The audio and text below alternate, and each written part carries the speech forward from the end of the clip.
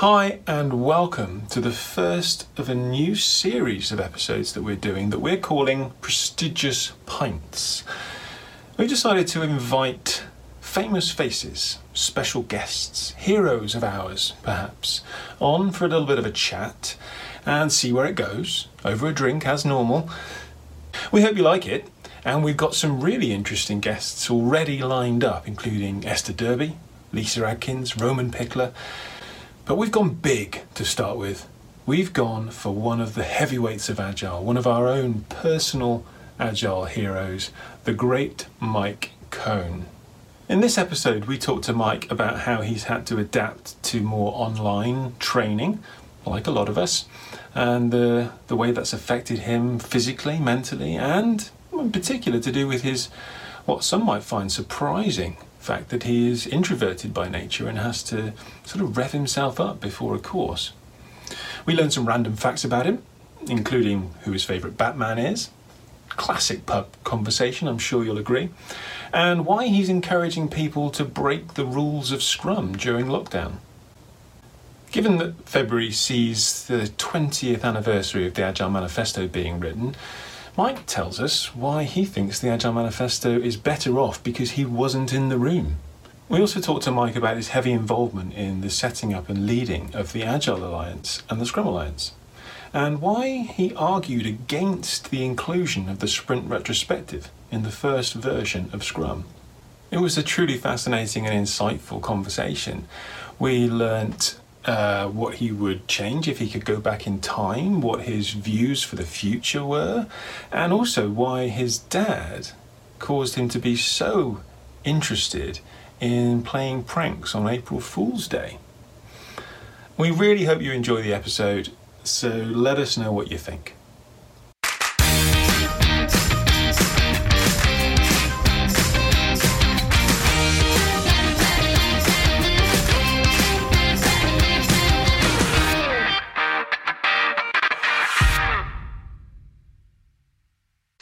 Cool. All right. So I'm recording on my computer. You're recording on yours, Paul. I clicked it. It just says, "Please ask the host to give you permission to record." All right. So let me do that. So I need to just do as a backup. Allowed to record. Go for it. Do you guys need me to hit record as well, or? No, it should be fine. Should we just right. have just nice to have a backup, really. Yep. Cool. All right. Nice one. Hey, Mike. Hello. Thanks for joining us. It's been a while. It has. I think this whole COVID thing shut everybody down from staying in touch in person. So has been a long time. Yeah. We'd normally have crossed paths at a gathering or a conference somewhere. Yep. Yeah.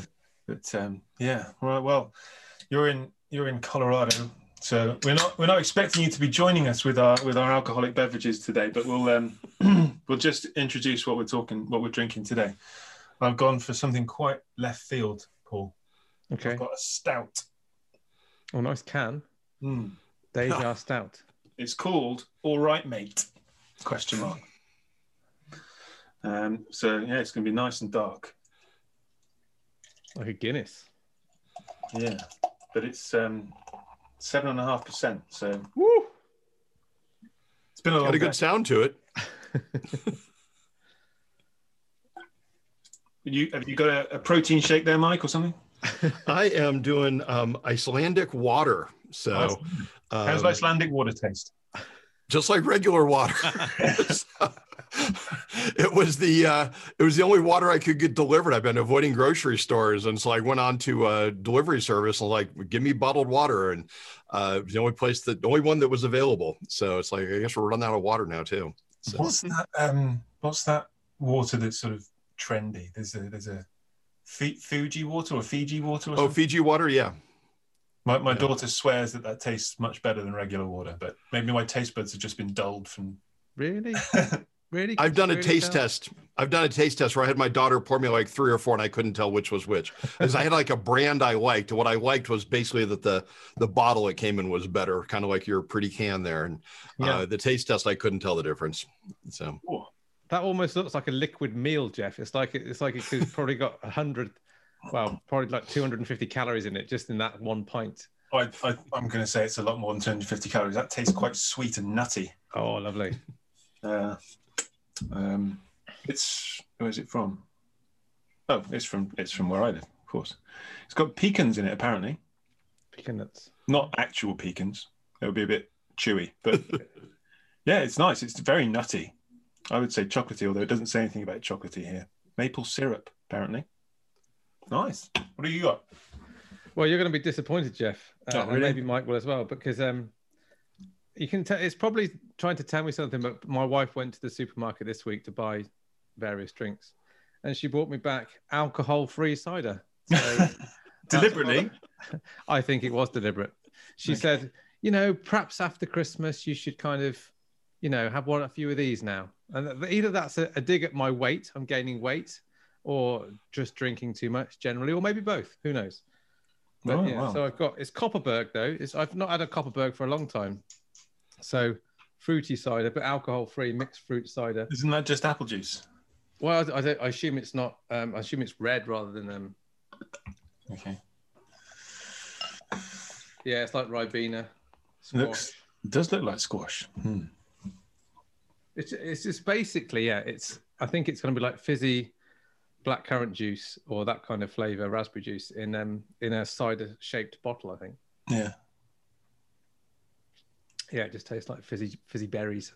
Oh, well, you're happy. But it's very disappointing. What's your drink of choice, Mike? If you do go to a bar? I don't drink. I used to, and I never liked the taste of it. I liked the feeling after a while, but just something with my taste buds, it really bothered me. And I think I turned 40 and a doctor told me you have to have red wine at dinner. And so I'd go out to dinner. I'd try to drink a glass of red wine. I hated it. It just tasted horrible. I'd order better and better wines. It still tasted horrible. My goal was to chug the wine before the meal got there so it wouldn't ruin the meal. And I go back for my next annual physical and my doctor's like, well, if you hate it that bad, stop. So it was like some people's taste buds, I guess, just respond strangely to alcohol. And it's like, oh, it just tastes horrible to me. It's like, you hear that with cilantro. Some people think cilantro tastes like soap. And I don't know, just alcohol just bothers my taste buds. Enjoyed the feeling, but never the actual drinking. Yeah. So would you have a soft drink or a glass of water or? I'm mostly a water guy. Yeah. So very healthy, water, sparkling water. Yeah. I wish I could say I did it as a health choice. It's more just like it's what I like. So. It is a nice pint of cold water. It is a really nice thing. It's brilliant. So it's good. What have you been up to, Mike, recently? What have I been doing? Just a lot of the kind of training, doing some coaching online with companies, kind of trying to phase out a little bit of the Zoom out of my life. I feel like I've been on Zoom way too much. And so kind of trying to cut back a little bit on that, doing a little bit more writing with that time. So I don't get too much of the Zoom fatigue during the day, but after weeks or months of it, it's like, okay, I'm tired of being on video so long. And something I read about that was that the thing with it is that we're looking at each other's eyes all the time.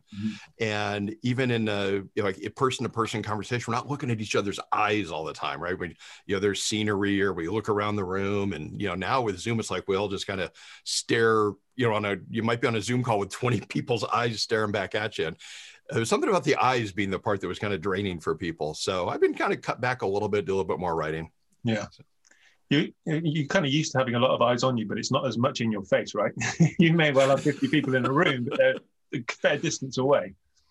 Yeah, it's it's very different from the in-person stuff. And, I love what I do. I don't ever sound like I'm complaining about it, but I'm a total introvert. And whenever I would teach a class in person, I'd kind of have to psych myself up for the first day because I'd walk around and I'd introduce myself to, 40 or 50 new people. And that's hard as an introvert. And I love it once I do it, but it's like, I normally be in like my hotel room going, okay, I got to go meet 50 new people. Right. And, it's a little bit different with Zoom. We have like a little website where people introduce themselves. And so, I learned little things about people before I actually meet them, which is kind of nice. Because then when I go to meet them, I know that like one guy I met recently was a master fermenter. I met somebody who was on Jeopardy, the TV show, you know, and they put all these little things, little bios. And so it's kind of nice meeting people when you already know, I mean, just like 3 facts about them, like where do they live and one strange thing. And I don't know, it's been fun meeting people that way and having a little bit different relationships with people that way. It's been fun. Stayed in touch with a few people that I've met in our Zoom training that way. I can't resist asking you then, what are your 3 fun things and weird things? You know, I guess when I think about that, when we do these introductions, like I always play along too, right? We go on this little website, we all introduce ourselves, and I kind of rotate which one that I use. I think the 3 that I rotate, it's not like a formal thing. It's just like, oh, what should I say this time? One is that I'm obsessed with hot sauce, which is actually how I meant JJ, the fermenter. Yeah. But I'm obsessed with hot sauce. I literally will go through 5 or 6 bottles of hot sauce in a week. Wow. And, you know, if we want to do a podcast where we each drink a bottle of hot sauce, I'm your guy. So I'm obsessed with hot sauces. I have this feeling that I want to find the one best in the world. And so I'm like literally trying every hot sauce I can find, like hot sauce of the month clubs and things like that. The other one I'll mention when people ask my weird fact is that I'm just obsessed with my dog. I normally have a little button I could push right now and it brings up a picture of my dog behind me. So I love I got 2 little puppies. And then I think the third one I ever mentioned is that I used to compete at weightlifting as did a lot of powerlifting. So those are like my weird 3 facts that I'll rotate through when I'm in groups introducing ourselves that way. And Mike, so there are elements of the Zoom thing, and I know I'm much the same as you, that Zoom's a very different way of working and training, but are there elements of it that you think you prefer to being in person?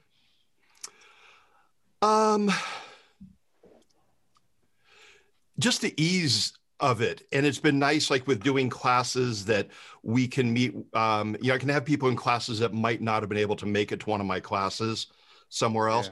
Yeah.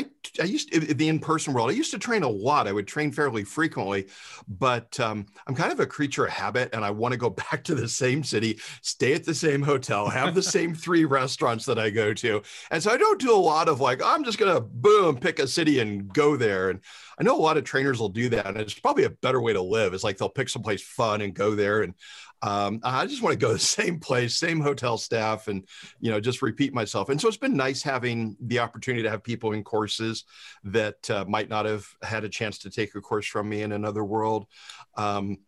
We've been using a number of other trainers inside our company. And so it's been nice to get a little bit deeper relationship there and to experiment with some of the material that we teach in class and find new ways to cover some of it. And so that's been kind of fun because it seems a little bit faster paced. And so we're kind of doing a lot more exercises in the classes, and it's been fun to kind of iterate through those.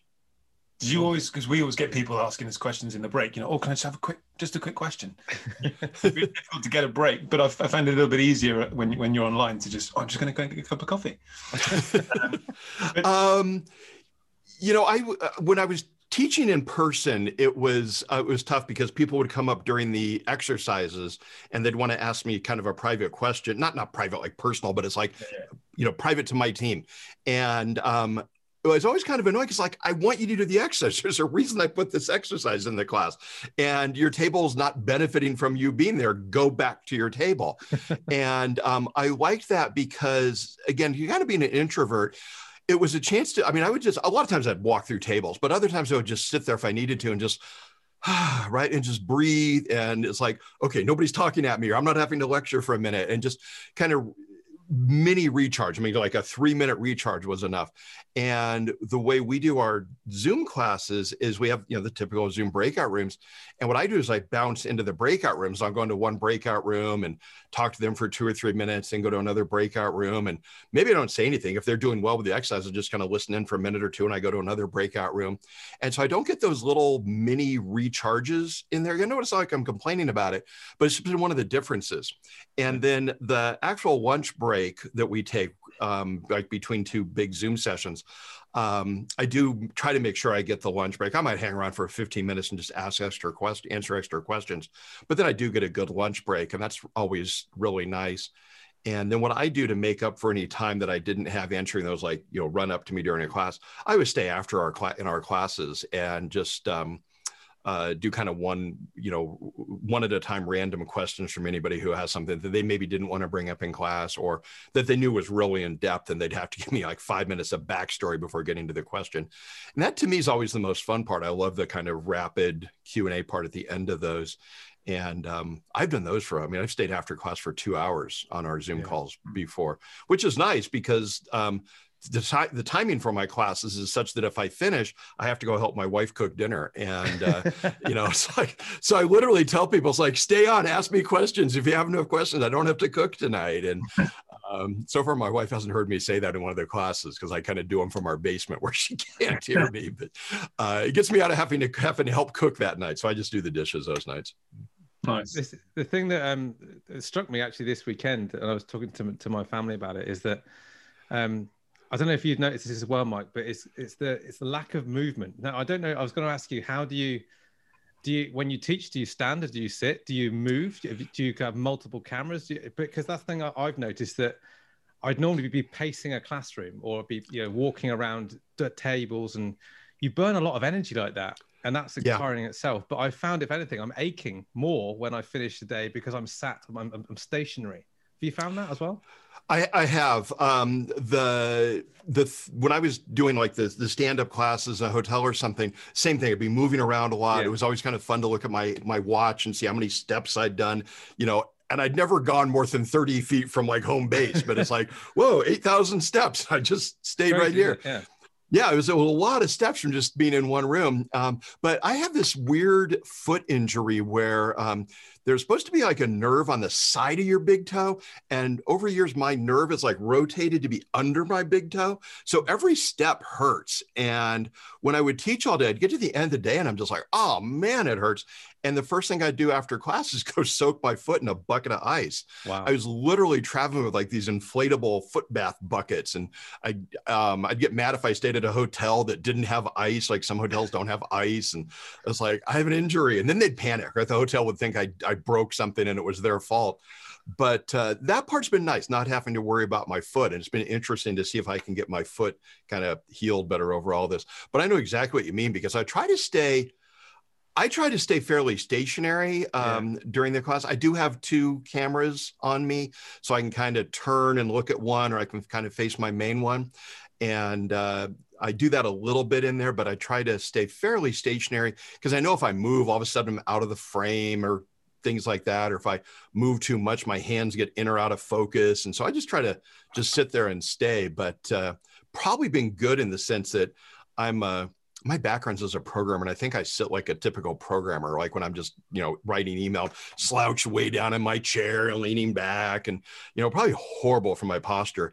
And like right now I'm sitting up, very straight and aimed right at the camera. And I think it's better for my posture. For the benefit of the camera, we're all correcting our posture now just to try and try and sit straight, Jeff. Straighten your back. So I think that part's been tough, but it's like, I know like one of the women I work with, she has what's called a PTZ camera, pan tilt zoom, which is actually set to follow her as she moves around the room. Oh. So she can move to I don't think she moves very far. It's just like, a typical, it's probably a spare bedroom, but if she moves 4 feet away, the camera turns, stays focused on her. And I've thought about that, but I don't know, for now I enjoy I just get to sit there thing, but the moving camera has been intriguing. Yeah. So. Yeah. I was tempted to. I don't know whether you have, but I've been contacted quite a few times recently about this. The fact that it's coming up to 20 years of the Agile Manifesto, and asking to be involved in a lot of events and things. Yeah, it's hard to believe it's been 20 years, but it has. Crazy, isn't it? Yeah. And Nigel sent me a picture of me when I attended my CSM. That was, and it's amazing how time has flown. I mean, the one of the questions people are asking a lot is, what's changed? And obviously this last 12 months has been a massive change. But if you take that out of the equation, what's changed in your opinion? Well, one of the things that's a great question. One of the things I find interesting about that is The Agile Manifesto is the 4 value statements and then the 12 principles. I always think of those as being like printed on the back, right? But it's like the 12 principles. And one of those is about face-to-face communication. And one of the things I'll often talk to people when we're, doing coaching or training is whether this being on Zoom counts as face-to-face, right? And now I'm pretty sure that the 17 authors of the manifesto in 2001 were not thinking about Zoom, right? I don't think Zoom existed in '01. Certainly other video conferencing software existed, but I don't think they were thinking about Zoom as counting as face-to-face. But I think what has changed in the 20 years since then is I do think it counts, right? I do think getting, if we think about, the best communication is face-to-face, I do think it counts. It's not as good as being, in the same room with somebody, but it's a whole lot better than a phone call. It's a whole lot better than an email. And I think in many ways it is good enough that we can count it as being face-to-face when we're on a Zoom call. And, we talked about the, seeing each other's eyes and things like that. And so I do think that's one of the things that's changed is how we would define face-to-face is a little bit different these days. It's true.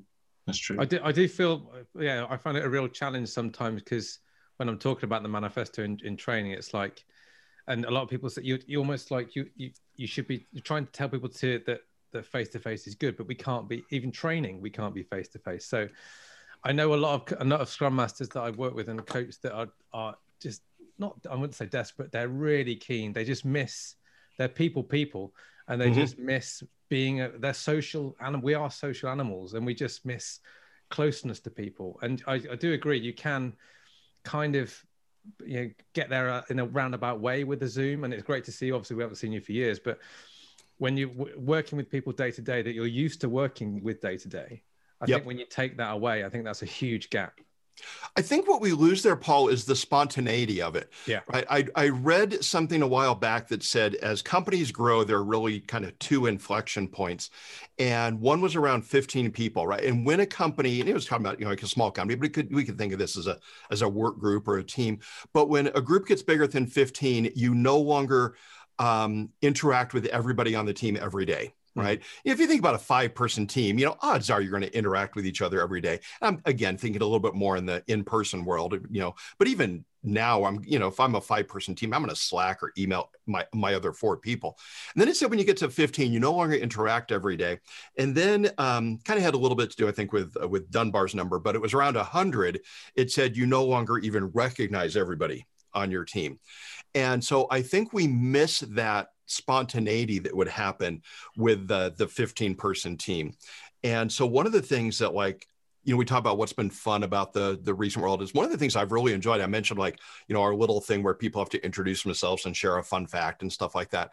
I've been really pushing teams to violate a rule they get nervous about, which is the 15-minute daily Scrum rule. And I'll tell them look, we're doing 5 minutes of small talk, right? Just random small talk. And then we're going to do the 15-minute meeting because we don't have that small talk. And so one of the things I found really helpful with this is I wanted to do this. And I go, okay, what questions do I ask? And I'm not that creative, so I don't know that many good questions to ask people for small talk.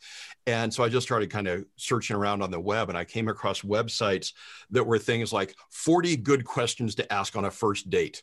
And and those are awesome questions to get to know your teammates, right? And, again, I'll kind of bring my wife into this. I'm worried, she'll never do this, but I'm worried someday she's going to search my browser history, right? Sure, yeah. Why are you searching for what to ask on a first date, right? It's it's for teams, really, right? So maybe I'm saying this right now just as support in case she ever finds my. It's all evidence, Mike. It's all evidence. Yeah, exactly.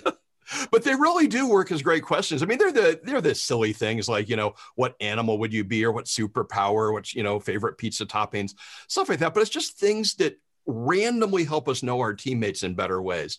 And we don't do it every day and we don't do it forever, but it's just I'll just toss them out there, right? Who's your favorite Batman actor, right? Who, mine's the Lego Batman. I thought he was the best. Oh, yeah, he was good. He was good. Yeah, very good. Yeah, it was great. And so, it's just be silly things like that. And we miss that trivial level of connection. And I think we miss the spontaneity. You're absolutely right. And it's that because when you've got a Zoom that starts at 12 and it ends at 1, There's no time, is there, for that 5 minutes that you've got when you're waiting for people to turn up, when you're drinking, you're finishing your coffee, wherever it might be. You don't have the incidental interactions that you would do walking around the office. I just came across, because I've been wanting to do this for a while. I just came across a website. I can't remember the name of it, but it sends food to people. And it's not like, send me your meal or something. But what you do is you go on there and you can buy like a $30, 20-pound gift certificate, send that out to your teammates, and then your teammates can all order 20 pounds of food to have delivered to them. I think like 20 is probably like the minimum. It's, they're not going to eat 20 pounds of snacks or 20 pounds of snacks during one meeting. But that's, I think, the limit this place has to ship. But you can order drinks, you can order, chips, whatever you want on there, healthier stuff.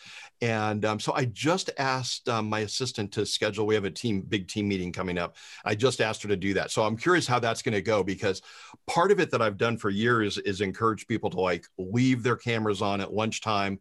And so like I might be having lunch when you guys are, having a pint at the end of the day or something. And so one of the things I like with your idea here, and probably why it's been popular, is, you're just the casual, say, let's just have a drink together. But I think teams, we're not like breaking bread in the traditional sense of passing things around a table, but having a meal together, I think, is something that teams have missed. And so I was really excited about this site that'll just send each of my team members, I think, $20 of food. Well, it's a timeless form of vulnerability, isn't it? And there's nothing more in common that we have with each other than we all need to eat. Yeah. And we like to eat as well. It's a pleasure, not just a function. Well, if you think back to, that's a really good point. If you think back to like meals that you can remember, right? I've had, I multiply my age by 3 or 4 or something, how many meals have I had? But if I think about the ones that for me were really memorable, a couple of them were the really good food. I can think of 1 or 2 where what I'm remembering is the food, but for the most part, I'm remembering the people that were there or something that happened. And so like, one that as soon as I said that, I flashed back on is like my dad turned 80 about a year ago. And it was really inconvenient to go there for his 80th birthday. It was between other things. It was like, I go see him like a month later or something. And he lives at, 1,000 miles away from me. And, but I flew there for his birthday. I go, okay, I'm going to fit it in. And I went there, and I was only there for like, on the ground for like 36 hours, but it was for his birthday. And I had my, his grandkids come over all that could and stuff like that. We went to a restaurant, and I have no clue what I had for dinner, but I can remember exactly where I sat. I can remember the positions around the table. I can remember a few of the conversations, again, only a year and a half ago, but it would take me a couple seconds to remember what I had for dinner last night. I'm honestly trying to remember, and I'm not sure what I had for dinner last night. I could, stop talking and just think for a second, but it's the social aspects of it, right? We miss that. Absolutely. Happy times. Yeah. I think the other thing that's changed for me, or I don't know if it's changed, but it's, people keep talking about like, oh, the manifesto should be rewritten. And I don't really think so. It's like, I think it did a really good job of being an artifact that created change. And, you give something a name like manifesto, it's obviously meant to incite change. And I'm not really one of those that wants to change it. But I do think about something that if I had been at the meeting where it was written, one of the things I would have argued against, and I'm not proud of this, but one of the things I would have argued against is I feel like they double dipped on the collaboration aspect. Again, I'm not proud of it, right? But the individual interactions over process and tools. Okay, so we're talking about teamwork. But then we also have customer collaboration over contracts negotiation, right? And so I know that I would have been in that meeting going, hey guys, we're saying this twice. Do we really need to? And again, not proud of that, because I think it's a good thing that they double dipped on it, because it's probably the most important thing about Agile. But interesting to look back on that and see that they kind of double dipped on teamwork collaboration, and it worked out as a good thing. Yeah. I mean, it could well have been, and this is something that came up in the Scrum Guide recently, actually, the idea of the customer being some sort of separate entity from the team and trying to build those bridges so it's more one team. But I think back then it really was that separate, wasn't it? There was such a contractual relationship back then. I think, and they can't predict it. They've got to write it as it is there, right? I mean, It is interesting, though, that something like contracts made it into the manifesto, because there's a lot of projects that are not done with contracts. True. But I've always been a believer that even if we don't have an official contract, right? Somebody in a company building something that their boss asked for, there's a contract there, right? The boss says, I won't yell if you give it to me by that date, right? And so there always is kind of that informal contract. So I've always kind of liked that was there. And my company got started doing contract development. So I respected that being in there. But I think your point about the one team nature has been a trend over probably the last 30 years or so, or 35 years. Right? If we go back to kind of like, the late 80s, when I started working kind of mid 80s, started my career, you would not have had programmers and testers on the same team. They were on the project, but they were not on the same team. And that's what started to change with the new product development game of putting people on a team together.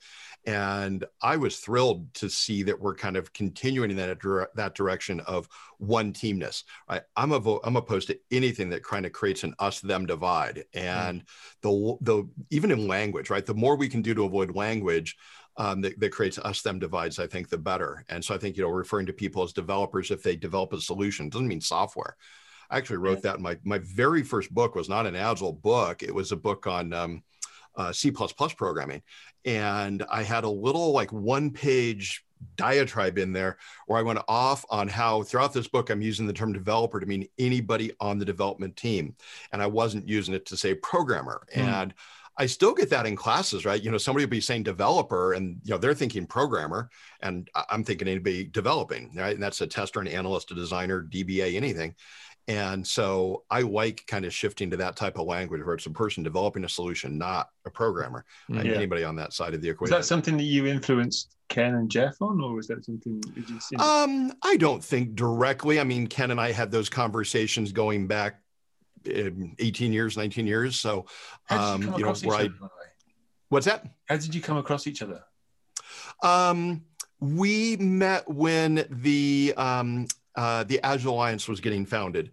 So the manifesto was written in February of 2001, and I had a project I was running where we brought in Ward Cunningham as a consultant, and Ward did the manifesto, and he emailed me like the next day. He'd been on our project a couple times, and he emailed me the next day and said, "Look what I did the last couple of days," and sent me the page. Right, he'd put up the initial page. Right, it hasn't changed in 20 years. Yeah, and he sent me that initial page, and I said, "Oh, great! This is as you know, this is what we're doing here too," because he'd been on our project. And I said, "How do I get involved?" And that was when I met Mary Poppendick, and Mary and I were the ones to kind of file some of the paperwork to get the Agile Alliance started and stuff like that. There are a lot of other people involved. We just did the paperwork stuff, and then met Ken through that. I was certainly aware of him and aware of Jeff because a lot of Scrum was talked about in comp.lang.smalltalk on the old Usenet, and so I'd interacted with a few of them in that old Usenet forum. So how did the Scrum Alliance come about? If the Agile Alliance was there, this is all history, which maybe not everybody who listens is going to be interested in. But we've known you since you, Esther, and Ken were running the Scrum Alliance. Yeah. Well, there's actually, some people talk about how Ken Schwaber, Esther Derby, and I started the Scrum Alliance, and I'm okay with that, but it's not really true. Okay. Here's what really happened. So Ken and I were, I think he was the chair and I was like assistant chair of the Agile Alliance. And the Agile Alliance had various programs, like one program put on the conference, another one scoured the internet for good Agile articles, right? Because Google didn't exist and you couldn't find good Agile articles by searching at the time anyway. So we would kind of manually find them, post a repository. Yeah. And Agile Alliance had another program that was started by a guy named Brian Zarnett called the Scrum Alliance. And so Brian started it, and he quickly emailed Ken and me and said, "Hey, you guys should be involved in this." And we're like, "Yeah, awesome, great." And so technically Brian started it, and then Ken and I joined, I don't know, like literally days later. And it started as a subset of the Agile Alliance. It was called a program in the Agile Alliance. And what we realized is that we wanted to collect money in the Scrum Alliance, not, to make a profit, but more to like put on our own events. And we were not a legal entity, right? The Scrum Alliance was this like paperwork thing inside of the Agile Alliance. And so we realized we needed to set ourselves up as a real entity. And so that's when the Scrum Alliance kind of moved out of the Agile Alliance, became its own kind of separate thing. Okay. And so that was largely my wife. I hate paperwork. And so my wife did all the paperwork literally like on our dining room table to get it started. That's kind of why the Scrum Alliance is still headquartered and based in Colorado. And it was just because we did the paperwork here to get it started. So we just needed to be able to set up a bank account. And there was no expectation that this thing was ever going to be huge, but it's like we wanted to put out our own event. We talked about doing something called a gathering at the beginning. We wanted to gather Scrum people, but we couldn't do it within the Agile Alliance because we weren't a legal entity that could open a bank account. Do you remember how many people were at the first Scrum gathering, Mike? Is it a small affair? The Colorado, wasn't it? I was there. Yeah, that's actually was the second Scrum gathering. What happened, the very first Scrum gathering, I wasn't at either. It was something that Boris Gloger put together in Vienna. And I think it was Vienna. And see, I think he's German, and I think it was in Vienna, but he organized the first one, and it was very small. I think it was like 7 or 8 people. No way. And then we put on the one that was at the Boulderado. And what do you think that was, Paul? Was it like 40 people or so? Jeff, you were there, weren't you? I'd say about 40, 50 maybe. 40, 50 people, Jeff. Yeah, it was very small. It was, invitation only back then, if you remember, right? And you had to have been doing Scrum. But it was small enough that we all sat around in a circle, at least for the first couple of gatherings. Were able to do that. So I think it was about 40 to 50 people. It's an incredible to think what it is. I can't remember what it was at the last count of the last face-to-face gathering, but it was certainly a lot more than that. Well, here's what I remember, Paul. I remember it would have been in December. I don't know the year, but I went to a basketball game, and the basketball stadium held 20,000 people. And actually, let me back up from there. When Ken and I first started this, and we co-taught the first CSM, and I remember going out to dinner that night, and we were saying, we're successful if we ever see a company advertise must be a CSM, right? And then it was like a year or two later, I was in this basketball stadium in one December and looked around, and there were 20,000 people in the seats, and I thought, wow, we've trained 20,000 people. I wonder if we'll ever fill up a football stadium, right? Will we ever get to like around 100,000? You're relative estimating again, aren't you? I guess I was, right? I was looking at, maybe the school arena to the professional basketball to professional football. And, it's just amazingly how quickly we even went beyond that in terms of just people interested in this. And I was kind of pausing. I was thinking back to the question about what's changed in the 20 years is that I think that Agile's it's just such an established approach now. And back then it was very strange. And you had to convince people you weren't off the rails wanting to work this way. Did you like being strange, as it were? You know what I mean? Well, I understand their question. Here's where I was at with that. So first of all, I don't really mind if I'm doing something different, but here's what was going on. In the late 90s, I worked at a company. I was the VP of technology, and we were doing Scrum. And this company was great. It's a company called Access Health. This company was doing great, and we were buying other healthcare companies. We typically were buying about 2 companies a year, and then I would be assigned to run their technology groups. And I'd introduce them to Scrum. And one of the companies that we bought had these massive documentation and all of this stuff. And they were doing the unified process. And when we'd buy these companies, I always had these little doubts in the back of my mind. It's like, we're super successful, but wow, look at all this nice process documentation. Because there's a part of that could appeal to me, right? Deep down in my being. And I'd always wonder, I wonder if we should do what they're doing. Because the whole world was talking about unified process. If you didn't do unified process, you were on your own. And so I'd wonder, should we do this? And fortunately, we're always too busy to ever try unified process. And then I finally realized wow, we're the ones buying them, right? They're not buying us. We're buying them. We must be doing something right.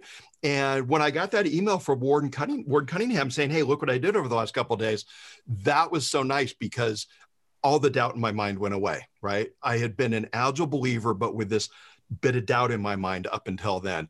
And when the healthy thing, I think, having that doubt, isn't it? I think it has been, right? And that's actually been kind of a theme of my work is, getting people to question deeply held beliefs. I just wrote a little, I send out like a weekly email to subscribers. And I just wrote one yesterday about an old song by the Byrds. I don't know if you guys remember this song, but it's an old song called So You Want to Be a Rock and Roll Star. And this was a big hit in 1967 by a band called the Byrds. And the guy that wrote it played with the band REM. You probably know them. He played with the band REM 17 years later after the song was a hit. The guitarist in REM had played the song wrong. He just changed one chord because that's what he thought he heard on the record. And so he's playing it wrong. The guy that wrote it heard that and said, wow, that's better.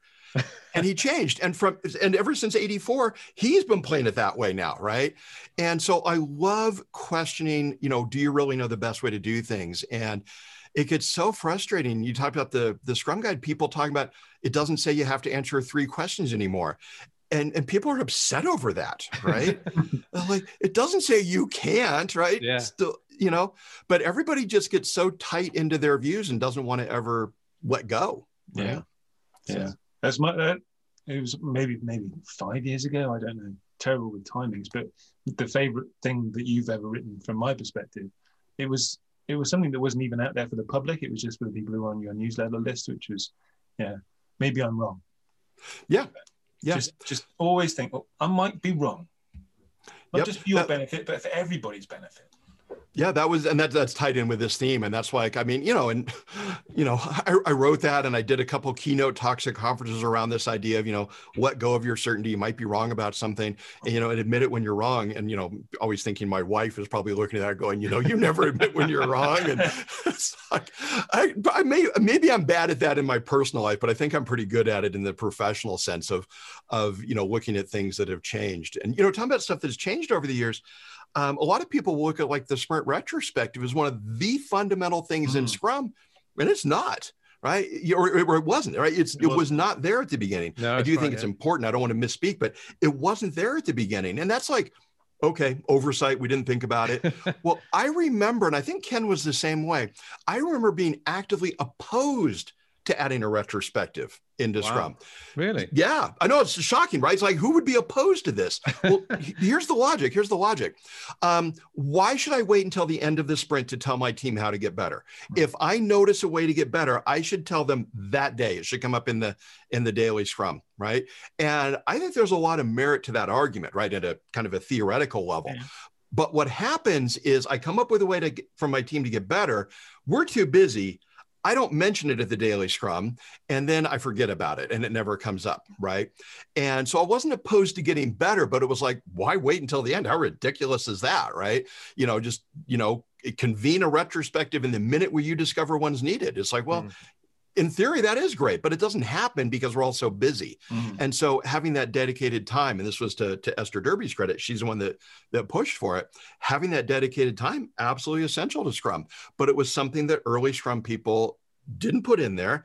And at least myself, and I think Ken as well, we're opposed to. I don't want to misspeak for him, but I think in the very early days, we're like, no, just do it whenever you notice it. Don't wait till the end of the sprint. Yeah, because it just ended with a sprint review, wasn't it? That was pretty much it, sprint review, and then that move on just back to planning. That was kind of it was right back to planning, right? Yeah. And if you, of course, talk about getting better, but let's not dedicate time for it. I don't want one more meeting. Just do it whenever you need to. Yeah. Bad idea. But again, I was opposed to adding that at the beginning. So it's there's so many things that I can look at and say I was wrong about this, and it just gets frustrating when others are like so holding so tight to a belief. Yeah. You see, Mike, you said right at the beginning, you said you're looking to do some more writing, and I have to admit, I was a bit of I had some time today, and I went back to my bookshelf, and I've still got. And I looked at this, right? So I'm holding up now Agile Estimating and Planning if people can't see it, but I flicked through this, and I looked back and I thought, how much of this stuff influenced me at the time when I first read it, but I'm still kind of quoting from it now. I'm still using the material, so I just wanted to thank you for that. This is probably the book of all of yours that's most influenced my journey from that kind of early 2000s to where I am now. So I want firstly to thank you for that, because that's still very much a reference for me now. But what you mentioned, you were writing more now. Where's your current thought process going with writing? Well, first off, thanks for the comments on the book. But to me, that that book is just another example of something where I've changed my mind about things. I still love the core premise of that book, but one of the things I did in that book is I didn't want to come down firmly on the side of story points, and so I talked equally about story points or time.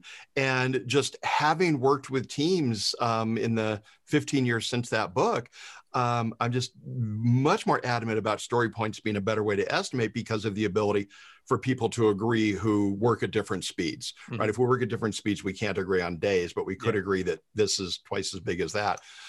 What I've been doing with writing more is I like doing books. I like that I've done a number of books, 3 Agile, and I think 4 programming books before that. Is that you don't really get a lot of feedback on the books. Yeah. And one of the things I've been doing is shifting a lot more to kind of recorded videos, on-demand video courses. And so one of the things I like, as an example, I do have a video course on estimating, and I can get data on that, and I can look at the data on a particular topic. Let's say, what are story points? And if people are rewinding, I can see that. If people are skipping a section, I can see that in the video data. I don't get that in a book. I don't get what did people reread? What page did they go back to? And I get that with videos. And so I shifted a lot of my creativity towards creating video courses where I can get that type of feedback. And then what I'll do is I'll incorporate that, right? I mean, this is the whole Agile thing, right? If people are skipping a section, it must not be needed, or I was boring, right? And I might try re-recording it. I might cut it out of the video. If they're replaying a section, it's like, okay, that must have been important and I didn't explain it well, right? So I still have to take a guess as to why people are behaving a certain way, but at least I have the data to act on, where with a book, I don't. And both of my first 2 books, User Stories was my first, then the estimating book right afterwards. The publishers talked about, oh, maybe we should do a second edition or something like that. But then it kind of comes down to it. They don't want to go to the cost of re-typesetting the book and printing it. And so, there's things now that I'd love to change, but they don't, and they just kind of linger. Whereas in a video, I can just come down here in my basement, turn on the camera, record something. I've got an editor I work with, have him edit, put it up, and I can have it change up in a day if I needed to, but more typically a few days. Whereas the book kind of stays static. So a lot of my creativity has gone towards making those video courses instead. If you were not everything makes the cut. This is fine. So this might just be my peculiar curiosity here as someone who's self-published rather than gone through a publisher. If you were self-published, do you think you would have changed your books over time? Oh, absolutely. Absolutely. I mean, that's one of the things in being self-published, is that you can do that. I mean, have you gone back and changed some of yours? Well, I'm about to. Yeah. And I have little bits here and there, but nothing absolutely core. So I'm going back to Scrum Mastery now and adding, because a lot's changed in 7 years, right? The Scrum Master challenges are a little bit different, and we know a little bit more. And you've learned new advice. So I want to go in there and I want to recommend this, or, I want to give 2 more options here. And I mean, there's still a burden to that. I think it's higher in a book than a video, oddly, into publishing the book. You got to edit it. That's no big deal. Write it, edit it, put it in there. But then you got to get the PDFs, get them into places. Generating ebooks isn't always the most straightforward process. And so, you're not going to go in there like, oh, I noticed a typo, let me go fix that. Every time you find a typo, you go fix it. I've got a few authors whose books I've bought, and then I get updates when they change things, and it's like, oh, I better look at what they changed. And it's like, they're sending me like one a month or something. It's like, I'm not going to read your book monthly, right? And so you want to kind of batch some of those things, but I do think it's still a burden. But at least you, as a self-published author, you have that option. Right. And I think that's one of the great things about self-publishing. You get to decide if you want to make the change. Yeah. Yeah. I was about to say something then, and I'm thinking, well, how would I answer that? And I guess it was, so when I get asked about this Agile 20 Manifesto 20-year thing, my initial response is to think about how things have got better, and things have got better. Technology's advanced and our understanding's advanced, and it's become more accepted and normal, and we don't have to battle as much as we used to, or at least we're battling different things. But also there's that balanced side of me that thinks, well, have some things got worse? Is there anything that we miss from what, maybe it's just getting older, the good old days. I'm starting to think of, rose tinted glasses. Is there anything that you miss about 20 years ago? Apart from your bench press PBs? I think about that in terms of I do miss. Let me change how I say that. I remember being part of a startup that grew very quickly from 100 people to 1,200 people.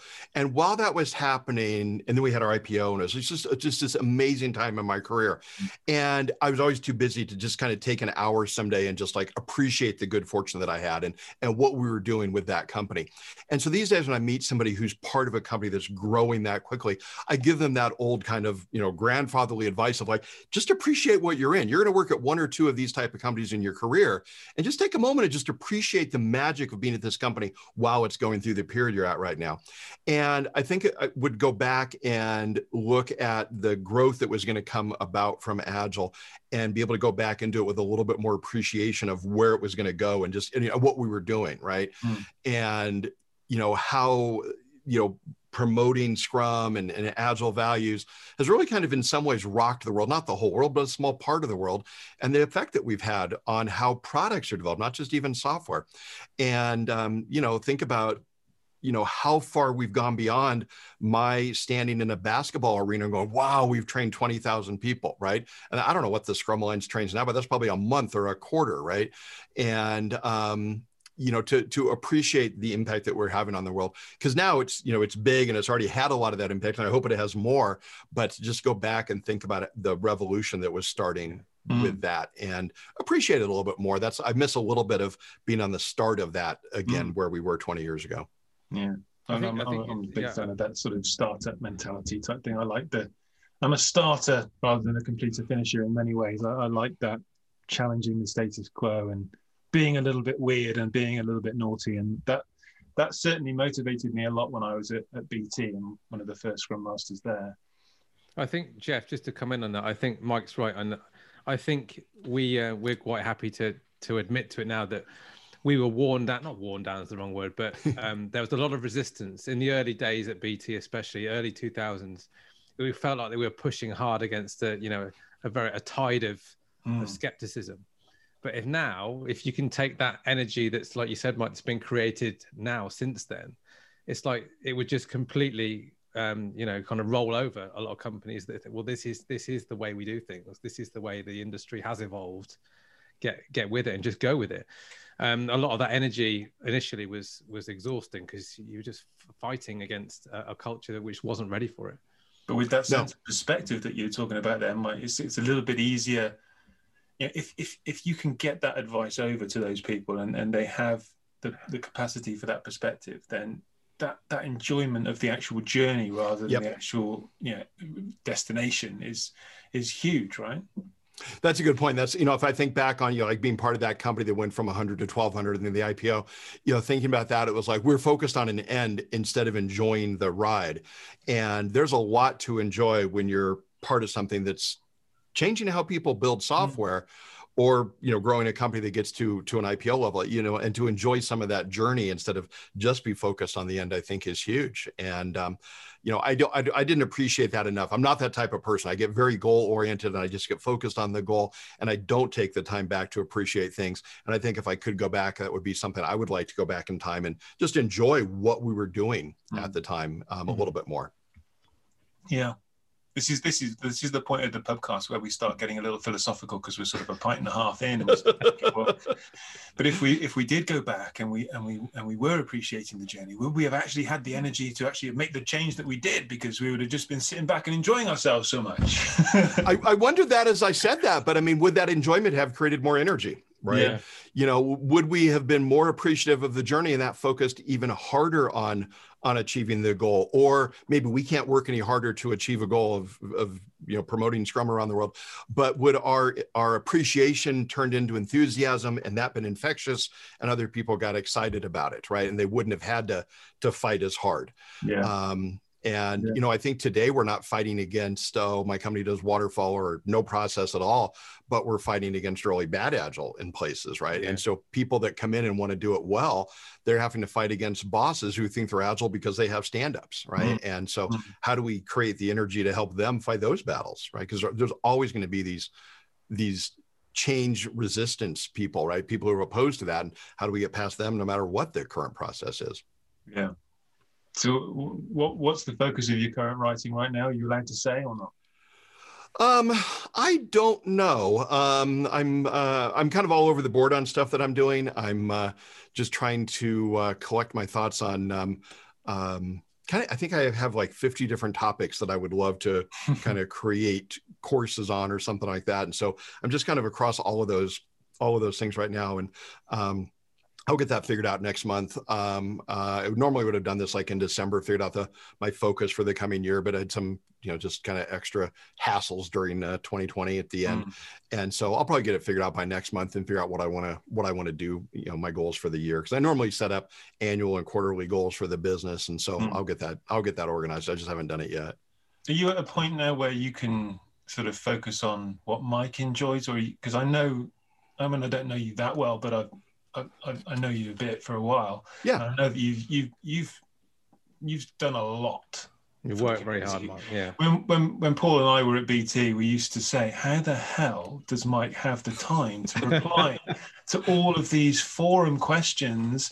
At like 3 a.m. It's like, he must be asleep. Surely how is Mike he never doing this?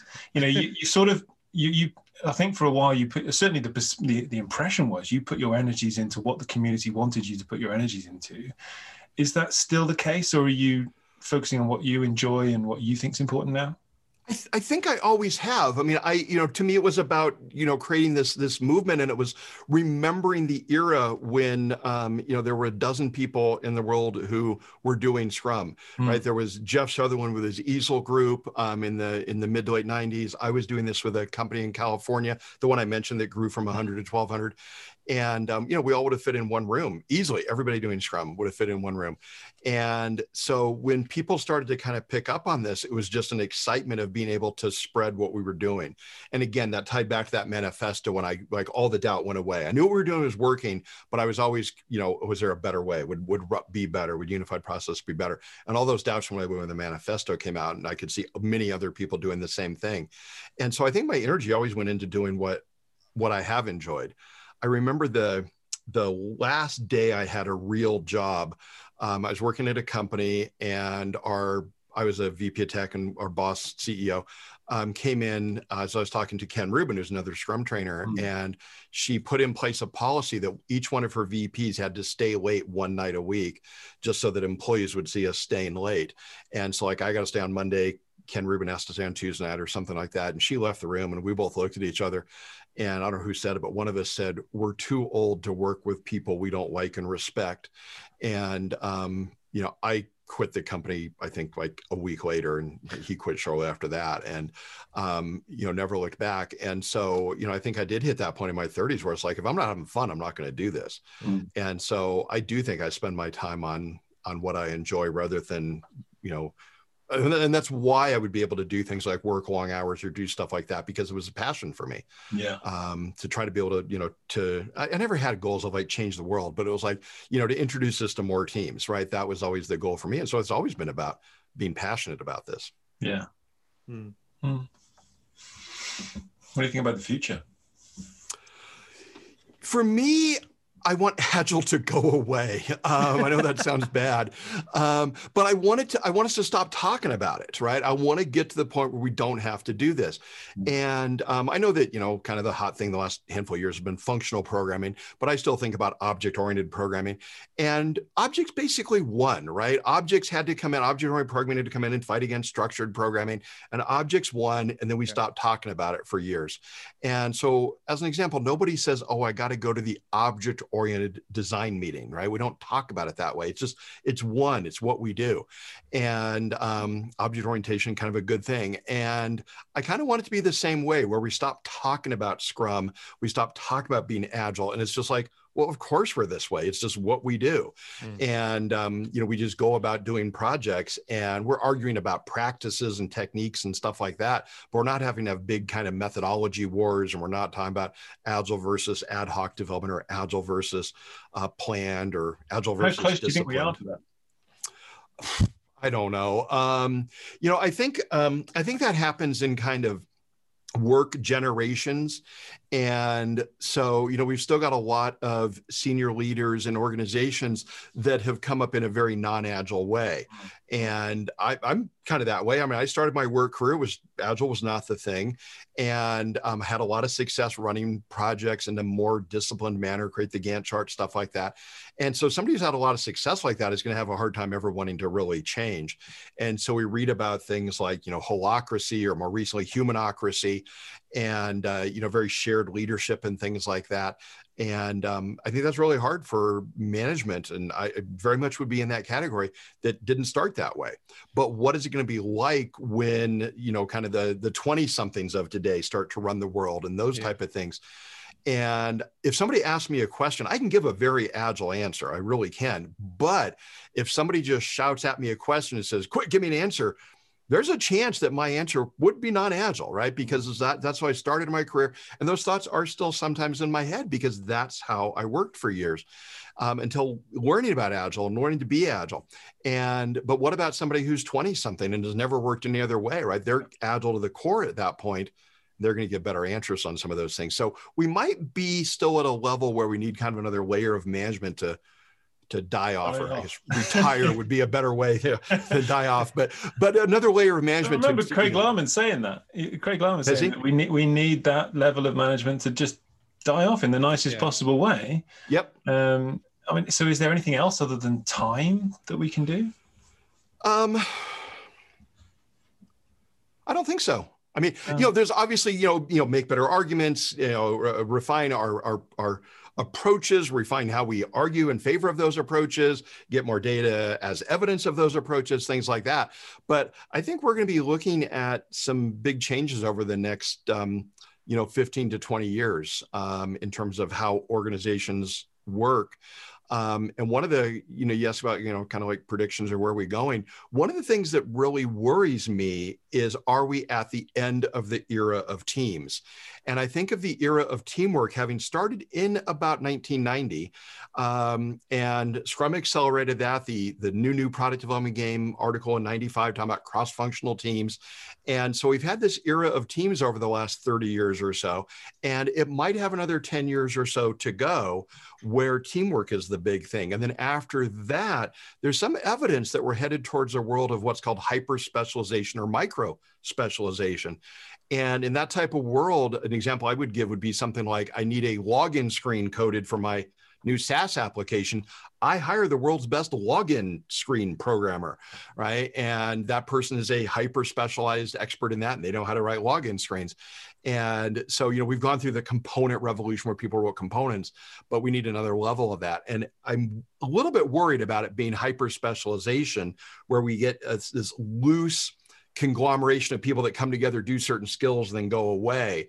And so we have, I'm going to call it a project manager because it may not still be a scrum master, but we have a project manager who coordinates all of that work and gets something done, and then the person goes away. And so we might have a core team of 5 and another 50 people who touch that project, but never more than a week or two at a time.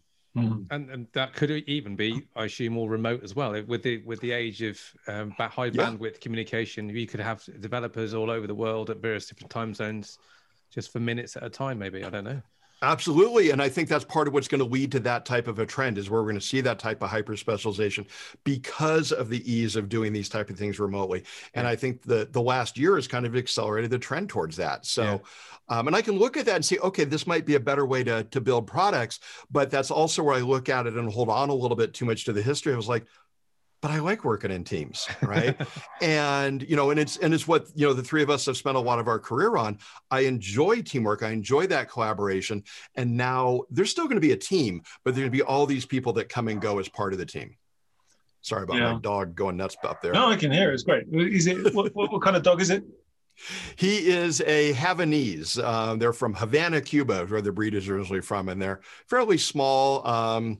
They were trained as circus dogs initially. So unlike a lot of small dogs, they're fairly smart. So trained, easily trainable, but you got it to do any tricks? A big dog. What's that? You got to do any tricks yet? He can do the things like stand up, spin around, and stuff like that. The one I had before this guy, I trained him to jump up on like a big Swiss ball, one of those big inflatable balls at the gym, and he could kind of move the ball around. But he was also, because he was a circus dog, he would jump. And so I came home one day and he's like on the stove eating some brownies my sister-in-law made. So bit of a problem with these kind of ex-circus dog breeds. So, but he thinks he's a big dog, so he barks like crazy. He's not very ferocious. He barks at somebody to get attention. So. Yeah. Oh, the whole future thing's an interesting one. I mean, I get the specialization side of things, and I think this is where I'm going to link back to your previous comment about I want agile to go away because it's just a way of working, and it wins. Well, it does in the right circumstances, right?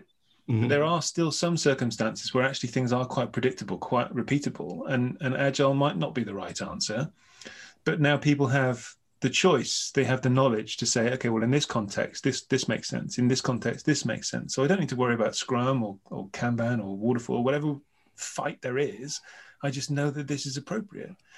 And so there may be some circumstances actually where we do want the specialized skills because that is a repeatable thing that we want done really efficiently. But when there is still uncertainty, when there's still novelty, when there's still rapid change, then we still want that rapid feedback of collaborative, self-organizing, cross-functional teams to work something out. I don't think that need will go away.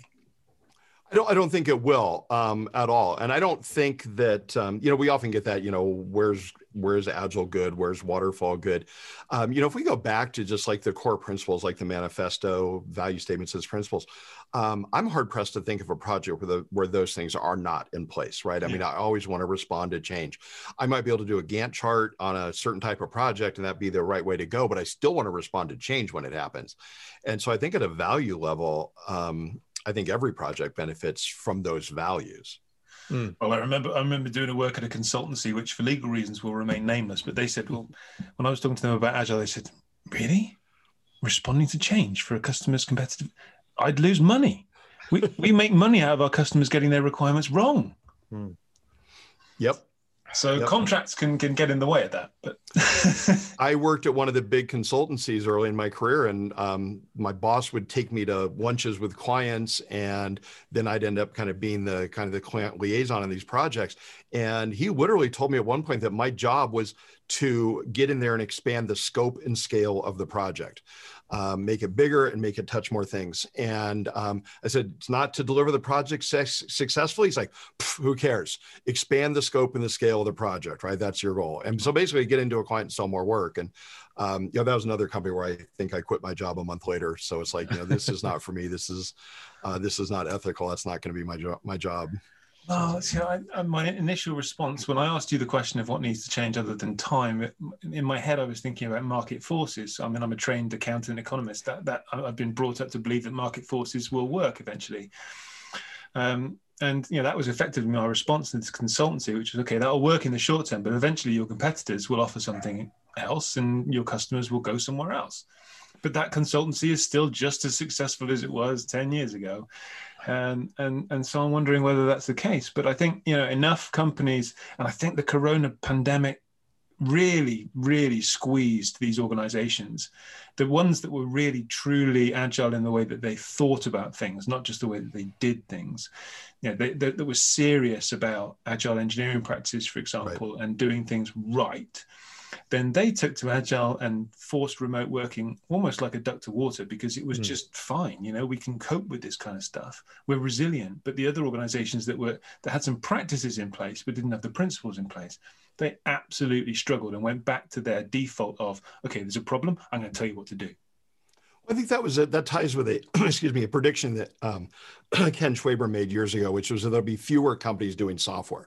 Mm-hmm. I don't think he ever thought there'd be fewer people doing software, but it'd be fewer companies, right? And so the companies that understood how to build products would get bigger. They'd have more people doing this, be consultancies, whatever they would be, but they would then farm out that work to other companies. And I think about that with companies like, doing payroll. And I think back to, what I've heard about things like in the 50s or 60s, 1950s, 60s, a company had a payroll clerk. They had somebody that wrote the checks to people. And, by the time, any of us were really working, most of that had already been outsourced to firms that were like, we'll take over all your payroll, right? Just tell us how much to pay people. We'll comply with all the laws. And so payroll had gone from something that was a skill in every company to being consolidated. And I think we're going to see the same thing. I agree with him on this, where we're going to see that same type of thing, where we're going to have fewer companies building software, but they'll be the ones that are really good at it. Just as an example, like, a bank, right? Should a bank really be building software, right? It's not what they're doing, right? They're a bank. And are they better off if they could get a good team somewhere else from a company that knows how to build software? And so I do think we're going to see that type of a trend to accelerate. Some banks will say it's competitive advantage, we got to build our own. But I think a lot of them will kind of go the same way that they've done with payroll clerks. It'll get consolidated. Yeah, makes sense. So you're generally optimistic about the future? One of the things that I think about most people that go into technology is I do think we're optimists, right? We look at the the amazing changes that technology has brought to the world, over the last 100 years or more. And, how can you not be optimistic when we look at what we've done in the world? And so, yeah, I am optimistic about the future. I look at certain things and I think, am I personally looking forward to that change? Am I looking forward to a change where it's not as much about teamwork? It's about managing a lot of external resources. Not necessarily sure I'm excited about that as the fun part of a job, but I'm optimistic about where, the problems that technology is going to solve and how we're going to be able to do, more and better things. Right. Mm-hmm. So I am optimistic from that perspective. Cool. I often wonder, you said, Mike, about this whole agile thing will go away. I wonder if there is a day in the future where the agilemanifesto.org is taken down. Because I assume somebody somewhere is paying for that host that is being hosting it. Is it Ron? Has he been paying it for that long? It must be costing him a fortune. But it's never been redesigned. It's never been changed. But I wonder if there's a day when, if we all just know it well enough, they'll just switch it off and nobody will notice. I wonder about that with with certain websites and how long do they last? And is the internet there forever, right? Yeah. I think it's more likely that we get to a point where browsers don't render HTML anymore, right? I mean, that's just not that hard to imagine, right? I mean, we're 50 years down the road, right? Yeah. And everything is video and it's a different language for display. And, you probably got a few old legacy browsers you can use to look at those pages. But, what are you going to do now if you want to look at a Flash website? Exactly. Right? Yeah.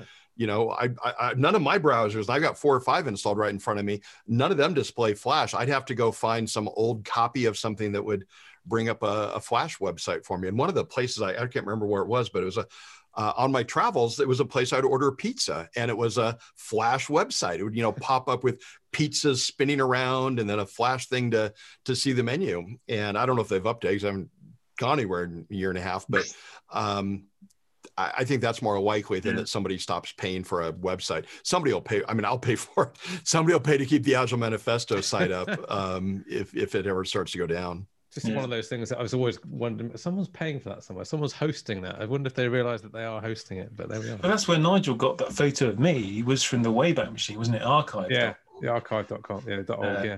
And, yeah. All right. That thing's not deleted. We put up a website years ago called Waterfall 2006. It went up in 2006. And it was a joke website about a mythical waterfall conference. And it was funny at the time. It's still there, Waterfall 2006, I think, .org. But I remember when we did it, about a month or two after we put it up, there's an April Fool's Day joke. Somebody emailed me. I didn't save his name, but he emailed me and said, hey, this is so great. If you ever want to take it down, let me know and I'll pay for the hosting, right? And so, that's the same thing, right? It's like, I'll pay for the hosting for Agile Manifesto if it starts to go away. That is, again, some of your finest work, Mike, I think, is the April Fools. You've done a few good ones, haven't you? We try to do something fun. That's just, I became a big fan of April Fool's Day in part because of my dad. When I was a little kid, I was probably like 8 years old. I lived near Disneyland in California. Yeah. And my dad said, "Hey, do you want to go to Disneyland today?" To me and my sister. She's 2 years younger. And we said, yes, yes, yes. And he said, if you wax my car, I'll take you to Disneyland. And so we washed and waxed his car, get all done with it. And I'm like, we're ready to go to Disneyland, Dad. It's like noon or something. He's like, April Fools. Oh, no. That is cruel. Bad dad. That was cruel, yeah. And so I don't know. Ever since then, I've just always appreciated April Fool's Day jokes. So we try to do something most years. That was cool. But the scent of a Scrum Master was make my note favorite. of that. I'll just make a note of that for mine too. It was pretty mean, but my dad, he's always had a great sense of humor, so I appreciated it. I'm sure I was devastated as an 8-year-old who didn't get to go to Disneyland, but my dad got his car washed. So yeah. Brilliant. Mike, we're going to let you go. I mean, we would stay here chatting forever. Yeah. Thanks for having me on. It was good talking to you guys. I really enjoyed it. You can go and cook dinner. Yeah. It's not even lunchtime yet here, so I'm still good. So thanks, guys. Appreciate being on. It's been Great to see you, Mike. Appreciate your time. Great to chat again. Bye.